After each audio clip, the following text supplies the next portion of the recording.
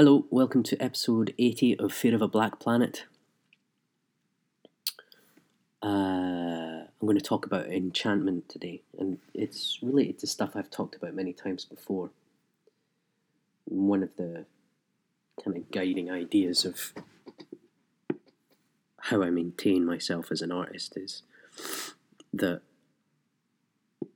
being an artist is not about just the technical side, which is important, but that really I think that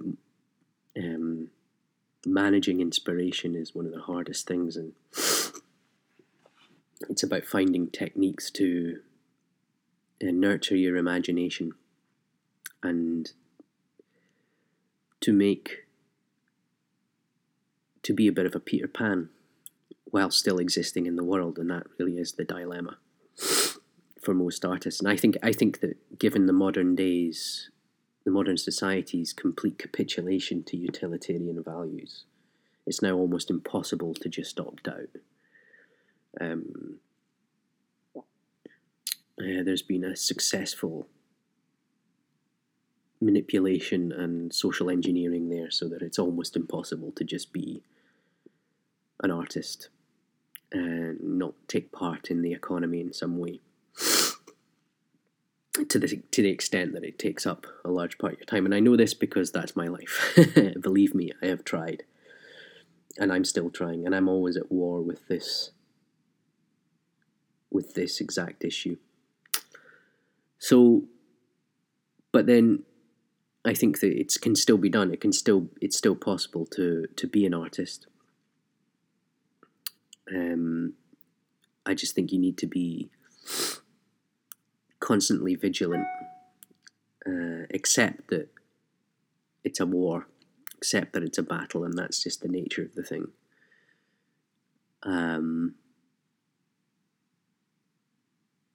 You can't just opt out now for some reason, something to do with the size of the economy. So much of society is dependent on technology. I think that's probably the main thing, is that we're all so dependent on technology for everything that you can't just, unless you've got fuck you money, you can't just, maybe that was always true. I mean, I think of the Bloomsbury Group as my kind of paradigm idea of people who devoted themselves to art. And the truth of the matter is they had fuck you money for their time, and they were able to do it. So, in absence of that, I've tried to think of strategies of enchantment within the modern world. Excuse me, I'm actually just in the process of restarting an old shitty iPhone so that I can get back online. Hopefully it'll work. So if I get distracted, it's only because I need to get through this process, and it's just been taking ages. But anyway, so let me bring up my notes here. I've also got a bloody cold, so excuse me if I'm sniffling too much. Yeah, as I say, the artist's job is to stay enchanted. So I honestly think that that's 90% of the work that an artist has to do. It's a very unpopular view because it's very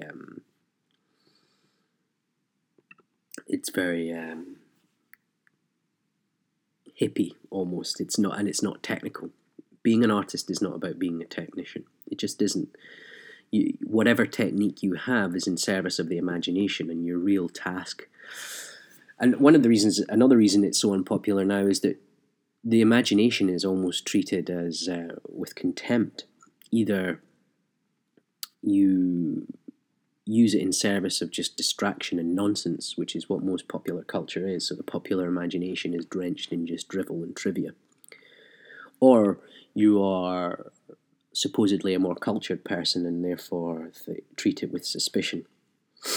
So it's basically very difficult to even begin to get on board with that. So right there, you've got a challenge as an artist. Maybe this doesn't seem like a big deal to some people, but for me, it was to get over that psychological hurdle of actually just saying, no, my value system is the imagination. I live in service of the imagination, and I believe that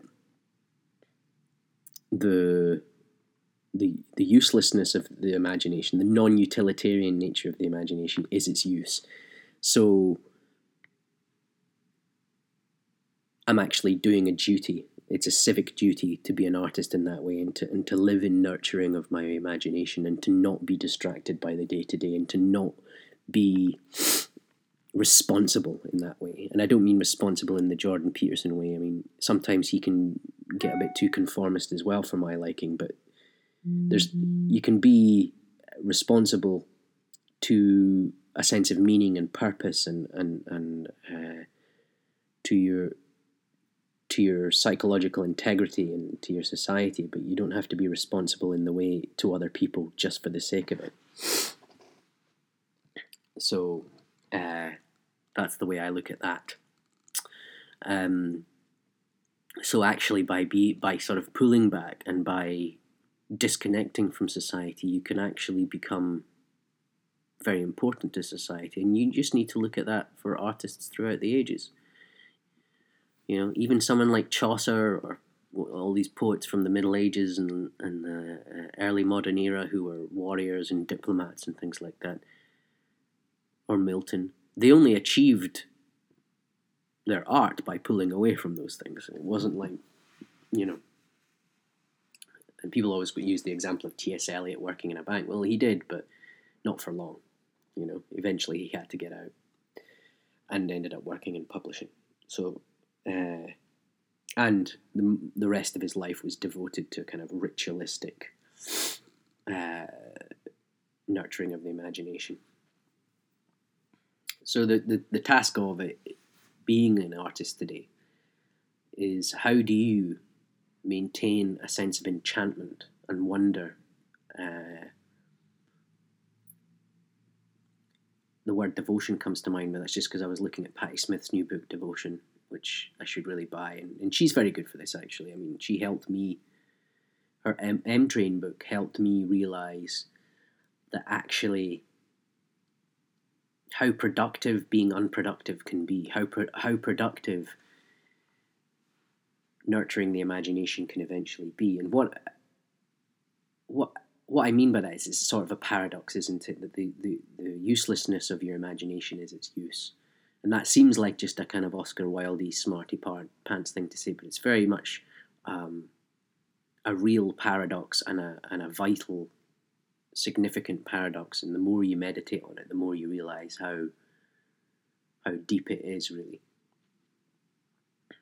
The inspiration is killed by utilitarian thinking. Inspiration is killed by thinking ahead. How's this going to help me? How, you know, your sort of egotism, or a sense of perfectionism, or a sense of like, how is this going to seem and how is this going to be viewed?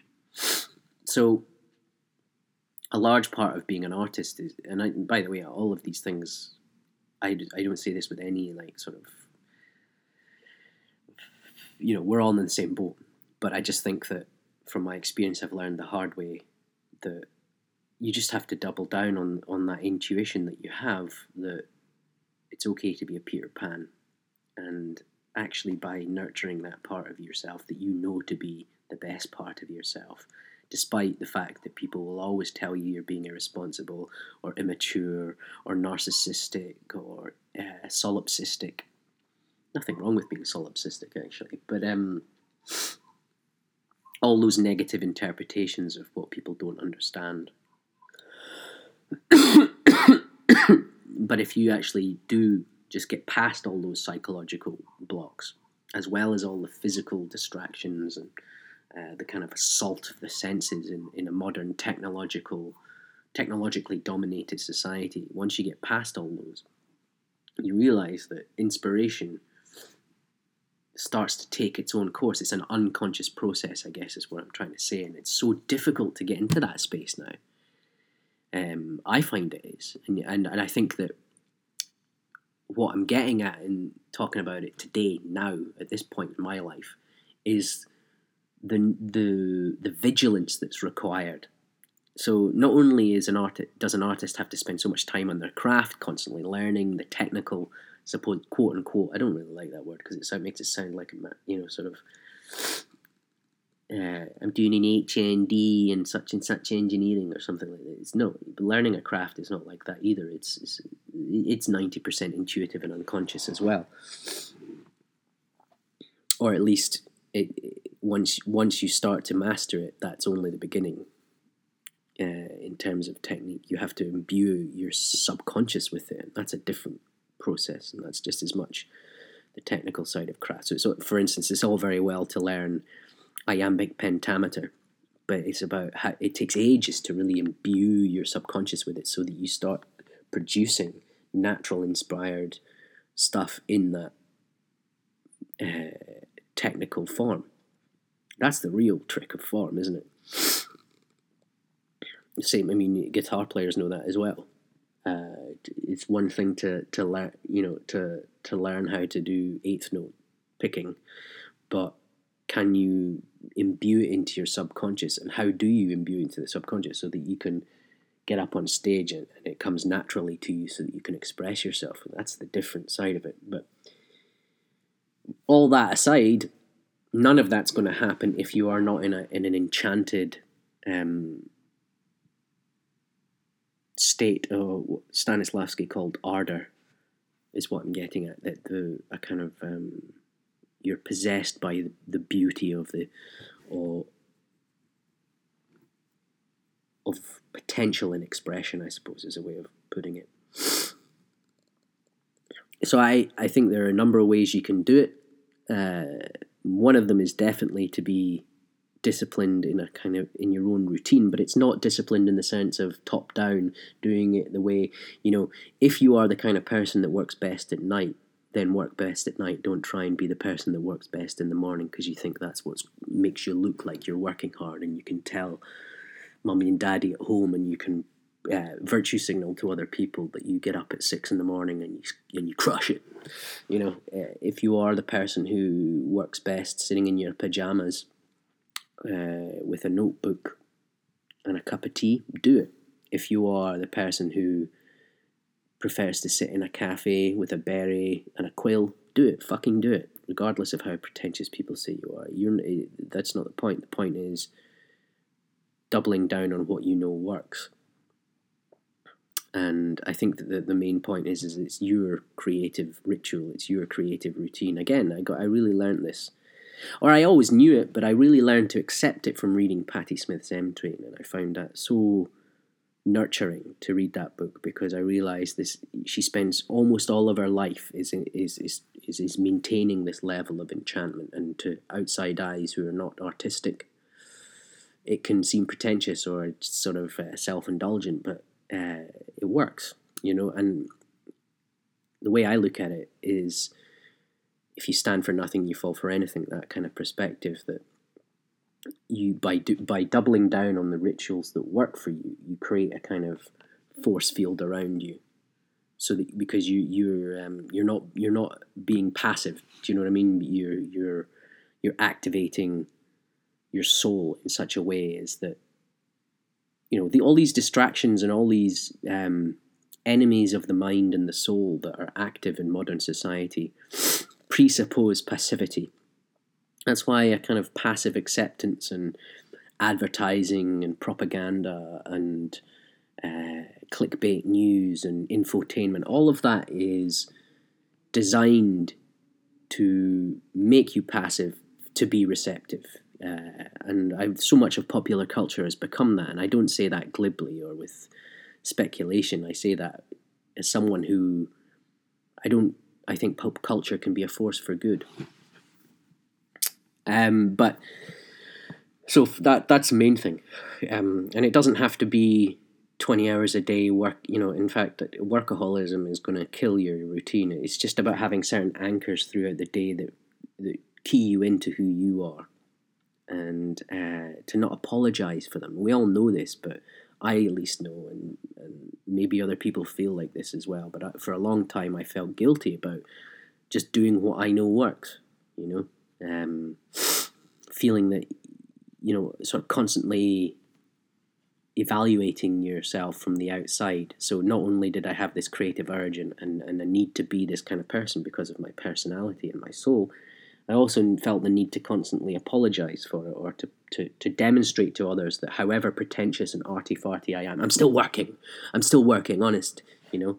And that I've really damaged myself through that, and I've damaged my craft through that, because it compromises your craft if you're constantly thinking about those things, and you can really set yourself back a few years. Take it from me. If you don't just double down and risk seeming arrogant and selfish and solipsistic to others when you know that you're not, when actually you know that doubling down on the imagination within yourself is going to be of service to other people's imaginative powers. And if you are of service to other people's imaginative powers, in some sense, as an artist, your art is liberating them from that very passivity which will keep them enslaved to propaganda, advertising, clickbait, fight or flight techniques of social engineering, which we're all experiencing right now, and we all know it deep down. And the only cure for it is art. And I really believe that. And that, to me, is where the civic sense of purpose comes from. And it doesn't matter how small, one sonnet that 3 people read is enough, because it's a war of attrition. It's a game of inches, we're trying to reclaim the soul inch by inch, So that brings me to another point. We have to be absolutely constantly vigilant about our own tendencies to passivity, addiction, and distraction. Now, I am, again, not saying any of this from a point of view of someone who's mastered this at all. I'm still stuck in distraction and addiction and constantly addicted to social media, even though I've pulled back from it. It's a dance with the devil we all have to do, and the more technologically dependent we are in life, the harder it is to fight it. But I guess that as long as you're in some sense always on the attack and always on the lookout within yourself to your own weaknesses in that point. The point is not to take it for granted, or not to be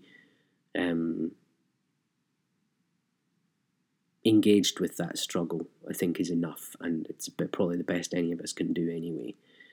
And it is sort of linked to having that sense of purpose. And I wrote about this in my review of Jordan Peterson's book, relating it to David Foster Wallace's point about TV culture and the modern novel. And obviously, David Foster Wallace was saying that a sort of sense of nihilistic, snarky, sarcastic, a kind of crude, base version of smarty pants irony had taken over the culture in the Anglosphere, effectively. And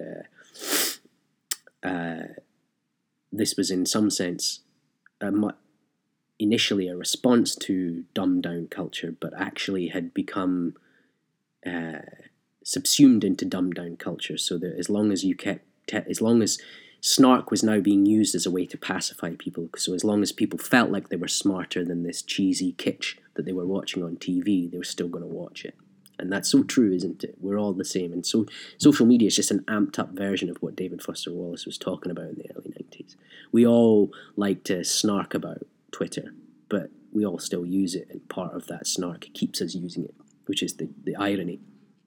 And what I said about Jordan Peterson's book is that he had rehabilitated the idea of meaning, and meaningful meaning to the point where we create a sort of existentialist idea of meaning, where we create our own purpose in the world, and that self-generated purpose trumps all other forms of distraction. And I think that that's tied to what I'm saying about having rituals and routine, and what I learned from Patti Smith. There's a connection there, and for the artist, that is the meaningful. Pursuit of the meaningful comes in pursuit of the imagination, the things that stimulate us, the things that appeal to us for no reason. So if you walk past a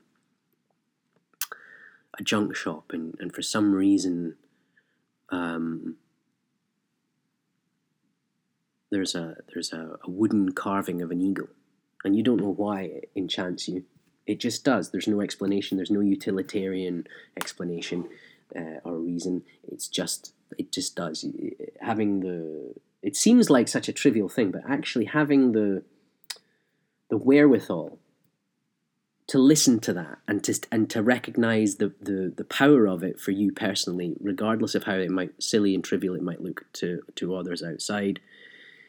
That is actually that's the little game of inches I'm talking about. That you're able to maintain self-generated meaning, so that however much the encroachment of popular culture and distraction and social media and dumbed down culture will always be a battle you're fighting, you will have this resource. And I really think, and I said the title of the piece on Jordan Peterson, why the real reason Jordan Peterson is dangerous. And he's dangerous because so much of our culture is consumerist culture, political culture, popular culture, the nature of public discussion, the agora, which we now find on Twitter and Facebook. So much of that is dependent upon and is dedicated towards maintaining a kind of passivity through the back door. So we all think that we're engaging, but it's passivity through engagement. And a commitment to the imagination will help with those kind of distractions, because it generates senses of meaning that are not dependent on others and are self-generating and creative, which is an essential part of being human. So it's those little moments, and maybe honestly, yeah, I'm sure there's many people saying that this is just obvious stuff, but it wasn't obvious to me. So much of my development was thwarted that through sort of subtle forms of conformity, that this stuff was not obvious to me, and I had to learn it the hard way, and that's sad. That's sad, because, what it makes me realize is just so how automatic that indoctrination against your own soul is in the kind of type of culture that we live in. And I do blame a lot of this on consumerism, and why I still go back to people like Bill Hicks, and why I still would consider myself, if I had to place myself politically, on the left, because that critique of mass culture and mass media is more pertinent than it ever was, because it's an assault on individual creative thinking, and there is no society, there is no trust in the other, there is no citizenship, there is no fucking morality without the imagination. That's something I get from the Romantics, and I absolutely 100% live by it. And that therein lies the use and purpose, if you need one at all, for being an artist. So we can get rid of any sense of us being idle, bone idle, pretentious wankers, because the more you nurture your own imagination, the more you nurture the collective imagination. And that's just a fact. There's no science needed, there's no logic needed. Anybody that has a problem with that is a cunt, as far as I'm concerned, and can fuck off. And I mean those hard words, because and the reason why I'm angry about it is I'm sick and tired of having to justify myself. You know, it's so much of what I talk about is that, isn't it? It's this sort of need to justify my existence as an artist, as if it's sort of extraneous and a kind of self-indulgent luxury. Well, it isn't. It really isn't. We wouldn't have so much of our culture without the imagination, and without the artists that have fed that imagination within themselves and for other people. And so I do get angry with people who try to sort of challenge that with whataboutery, what about this? I don't care, you know. Oh, you don't like to be... No, I don't like to be challenged on that issue. Because I've had to have it so many times. It's so boring and so predictable. There's never any new challenge to that, ever. I don't know. I'm sure most people who are listening to this probably have never had this problem, and don't really know what I'm talking about. But that is one of the big problems I've had in my life, is justifying my existence as an artist and feeling ashamed for it. Anyway, another strategy, which I think is the main one really, because it's so difficult, and it speaks to what I was talking about in my opening remarks to this podcast, but we need to be, in a way, schizoid. We actually do need to be kind of split personalities as artists. Because you need to be the Peter Pan. There's something essentially childlike and infantile about being an artist. Because you need to have that child's access to the imagination, and you also have to have that child's access to wonder. So you need to see the world with that sense of wonder that a child has, and that goes to William Blake's Songs of Innocence and Experience. And people who are not artists don't understand that, and it's part of all these suspicions that you get, and part of the reason why our culture is so... The more cynical a culture becomes, or the more developed a culture becomes, the harder it is to be creative, actually. And we really are experiencing that now. We're so technologically advanced, and we're so chuffed with ourselves. And the sort of critical mind has made so many gains that it's any kind of talk about like what I'm talking now is treated with suspicion, and I understand that, but we have to be vigilant within ourselves. God knows I've got that within me, but you have to be vigilant about it. And you have, but the other side of that is that because you're always on the back foot, and there's no way to avoid the culture now. You can't just, unless you've got ridiculous fuck you money, you can't just bail out of society in the way that you could maybe even 50 years ago. You can't be like the Beats, in San Francisco in mid-50s. It's not really possible to do. You can sort of do it, but you can't entirely do it. And so in some sense, you've got to have the ability to be your own parent and your own child, is what I'm getting at. You have to live in the adult world, and this is all me talking about hard-won experience, and resentfully so. This is the closest I can get. I have to be a kind of schizoid, so I have to, I work part-time, and I have to be sort of on the attack in terms of money, in terms of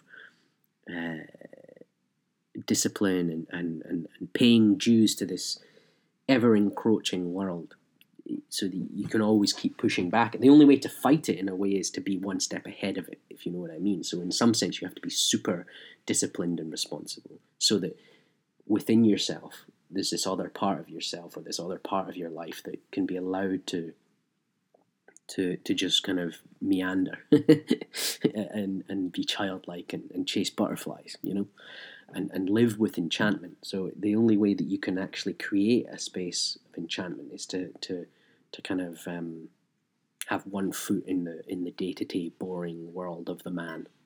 It's the only way I've thought about it. And as long as you don't go all in, you're resisting conformity in a way. But if you can't beat them, join them in a sort of way. You have to think of yourself as a kind of spy in the enemy territory, and that is the way I do think of myself, and it helps.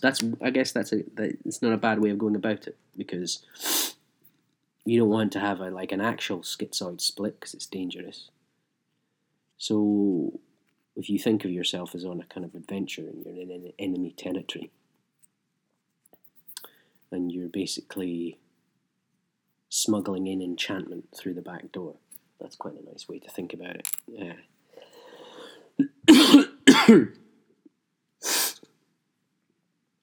But that is something I have learned the hard way. And it's a constant battle for me, and has actually been the most draining, difficult challenge of my adult life, probably, is to maintain that essential love of enchantment that is the main part of my personality. Because the thing is because what I have done in the past is I've just kind of decided to ignore the world and completely and just say, well, fuck it, I don't need to do what you tell me to do. But what happens is it's such a powerful, that actually makes you passive. That's the problem. Because the world is on the attack all the time now. Money, the economy, technology, it's always on the attack. So if you're not on the attack too, you'll become completely swallowed up by it if you just stay still. So in that sense, it's almost impossible to be an old school bohemian, because the world will just come along and swallow you up, and that's what does happen. So in some sense, you've got to be this split personality, or that's how I've maintained it, and that's the best I can do. But this idea of avoiding the distractions, I recognise that is easier said than done. I really do, because I'm crap at it as much as anyone else is crap at it. So I'm not coming at it from a moral high ground at all. We could live in the country. We could have fuck you money and buy a cottage and live in the country. And if anyone does that, if anyone's got money, that is what I would do. As a friend of mine asked me, what should I do with this money I've inherited? I said, I'd just use it to pursue some creative, don't invest it in anyone else's idea of what success is. Use it to free yourself from this. It would be my answer. And it's not so obvious, I guess, as it is to me, but it's only obvious to me because it's been hard won through my own mistakes. So you could do that if you've got, you can live in the country, and in that sense you can live like the Bloomsbury Group, buy a cottage and just live your own life. But you need the money for that. You need some force field around you to stop the encroachment of the world, because it's coming whether you like it or not. The technology world, the mass economy, consumerism, it's coming. There's nowhere safe. So you have to be on the attack in order to not be on the defense. It's the only way.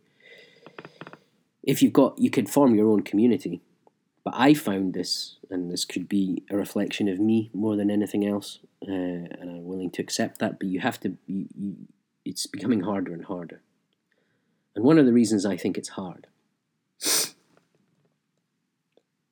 is that the democratization of art has been a great thing, but as I've said previously on recent podcasts, it's a double-edged sword. And one of the downsides of it is that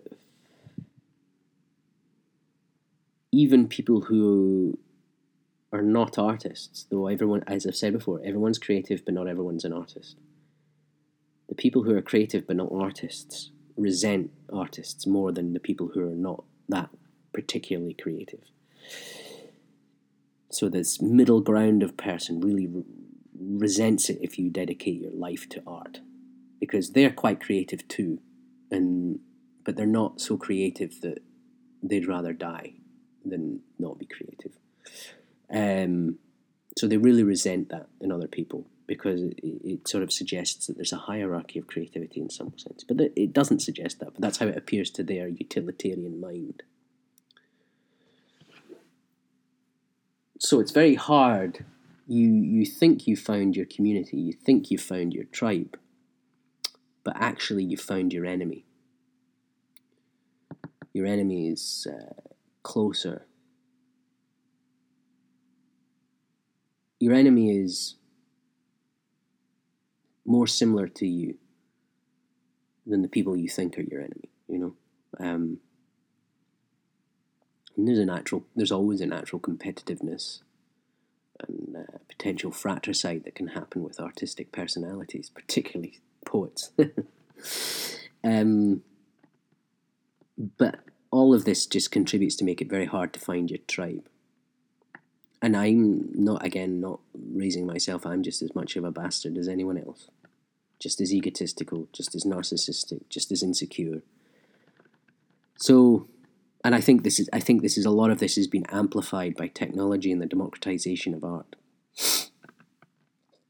so that you think you found your artistic tribe, but actually they don't share the same values as you, and you don't share the same values as them, and so you could actually endanger your creativity when you think that you and threaten your craft again. So it's dangerous but sad, because that would be a great way to stay to maintain that sense of meaning that kind of frees you from the distractions and the encroachments of the world. And that was indeed the way Bloomsbury did it, wasn't it? That was what that's all about, and the idea, and that's what you get. You see that with bands. I remember Tom Petty saying this. And the Beatles said it as well. That they were a universe to themselves. They didn't care what anyone else. And that's great. That's the joy. If you can find that you're a band on the run. That's a real ideal, but it's not so obviously available as I once thought it might be. And as I say, I take full responsibility for my own lack of it. Well, not full responsibility, but I take a large part of responsibility for it. But I'd rather err on the side of selfish unsociability, frankly, as well. So I have to admit that. But I think that's the different for different artists. I think that if you're painters, and this is the other side of me that's an actor, which really loves sharing and workshopping pieces and just having that intimate relationship with others through the art. That I do like, but with certain kinds of art, you like being just a writer. You want to, maintain.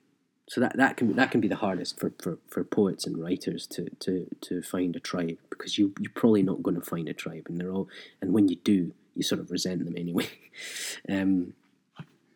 It's necessarily a life of solitude, and so that can be difficult to do. But if you are in a lucky situation of being able to find a tribe of like-minded people who are creative but also share your values about what art and creativity are and their potential and their power, then fucking all power to you, as far as I'm concerned.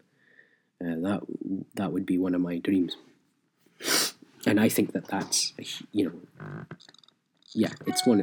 a huge force field against the forces of mediocrity and consumption, which are taking over the world.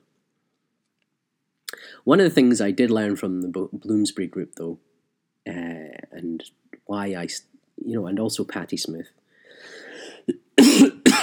and this requires vigilance, and again, I'm not saying I do it all the time, but I've certainly tried more recently to do this as much as possible, is to make everything in your life a work of art, as much as possible, so that you don't buy a poster even from IKEA. You make your own poster. You make your own blanket. You make your own. You mend your own clothes. You're creatively involved with even the sort of mundane aspects of your life, and Bloomsbury were great at that. We need a bookshelf, let's build one. We need to paint the fireplace, let's paint it as a work of art, not just as an ornament. So you're creatively engaged with even the most mundane aspects of your life. This one is a good one for me. This one works for me. And the only barrier to it would be my own laziness or my own remaining creative blocks. But I find that that's a real deadly weapon against the forces of mediocrity, and will constantly, because for one thing, just on a practical level, it frees you from the cycle of consumption to a large degree, because you're not dependent on outside services to beautify your life, to feel comfortable in your life. The aesthetic experience and enjoyment of your life is completely in command with you. And I suppose you could say that the kind of craft culture that's emerged with craft beer and all that has to some extent brought that back, but that's a kind of yuppie ersatz version. And as I've said before, kind of bohemianism has been turned into yuppieism. But I think there is a way of distinguishing between true bohemianism and yuppieism, and it's fashion. Boho chic. Like, the original bohemians, whatever generation you want to talk about them, one of the defining factors was they were not chic. They were boho, but they were not chic. And I think that you recognise a true boho from just someone who's dressing arty in a fashionable way when you see someone expressing themselves and being totally socially unacceptable and garish. That's a real boho right there. That was the origin of the term. It was people who dressed in like so startlingly, outlandishly that they reminded polite society of gypsies. It's not a hierarchical term, bohemianism. It's like, oh, that's not real bohemianism, man. Real bohemianism is like if you were living like actually. No, it was always a term of analogy. It was always a term of metaphor to describe usually middle-class people who were not conforming to the norms of the sort of bourgeoisie conformity. And that's the key. I mean, so much of fashion is bougie conformity, but it's bougie conformity by selling you difference, the conformity of difference. Whereas someone who's really not conforming, you know the difference because they'll be wearing this horrible, sickly yellow shirt that should have no place in polite society, but they're wearing it with the kind of disregard. So there's a kind of inappropriateness and almost sort of sickly OTT aspect to a true boho gypsy. And it's that's the real mark of bohemianism. And I think that actually to live your life as much as possible in that vein is the real vital weapon against passivity, conformity, sneering, self-congratulating, smugness and cynicism and nihilism. The real weapon is a kind of disregard of polite ideas. So you can adopt a kind of flannel shirt and Levi's and think you're Kerouac. But the real Kerouac he lived like a boho. He would come in, he would disappear and then come back to his friends almost Mexican in his tanned skin, hard skin, smelling, just not socially adaptable in any way. There's a socially adaptable version of it, the sort of high street boho chic look, but the mark of it is that there's a guttural feeling when you see a real bohemian that they're really inappropriate and they sort of set you on edge, and that's the key. And I'd say that's more foreign to our now in our so-called counter-cultural world than it was in the 1950s. That true bohemianism, but we just have an ersatz, polite, perfumed version of it.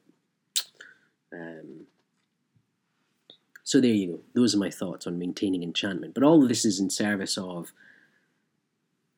the opposite of propaganda, the opposite of manipulation, the opposite of advertising, the opposite of clickbait and scrolling, which is enchantment, which is a very difficult thing to pin down completely, but just I would describe it as a relishing of the imaginative process, just for its own sake. That's the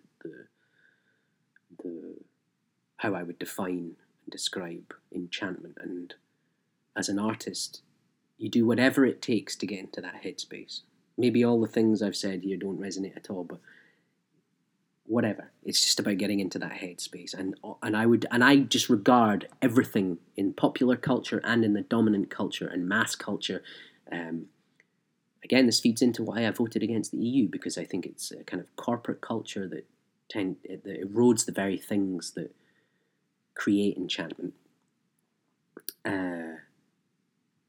through instilling a value system of sort of eroding localities, eroding distinct sense of place and sense of community, all these things which I feel are essential for a sense of enchantment. So it's all tied up, and I just think it is an absolute all-out war to maintain the artistic temperament in this culture, regardless of what they say, regardless of the virtue signaling, regardless of the boho chic, regardless of the yuppie craft movement. None of that is suggestive of creative development or creative emancipation. None of it. In fact, it's a sign of the opposite. So there you go. Those are my 2 pennies on that. And I don't know, maybe some of the things maybe it seems entirely obvious, but none of this was obvious to me. All of what I've been talking about today has been whatever that says about me, I don't know, but it's been hard to even get to this place for me to realize that I'm at war, and that just opting out isn't an option anymore. That you've got to be on the attack in some way, while at the same time maintaining a kind of daydreamy, meandering wistfulness. Anyway, I'll leave it there. I have this week, or last week, at the end of last week, I published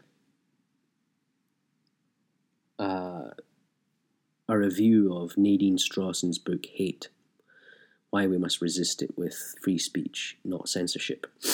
And it's a great book, and it's a great book from the point of view of the former president of the ACLU. She was part of the ACLU, and it really took a stand on free speech, even amid accusations of supporting hatefulness. But it really goes into the moral foundations of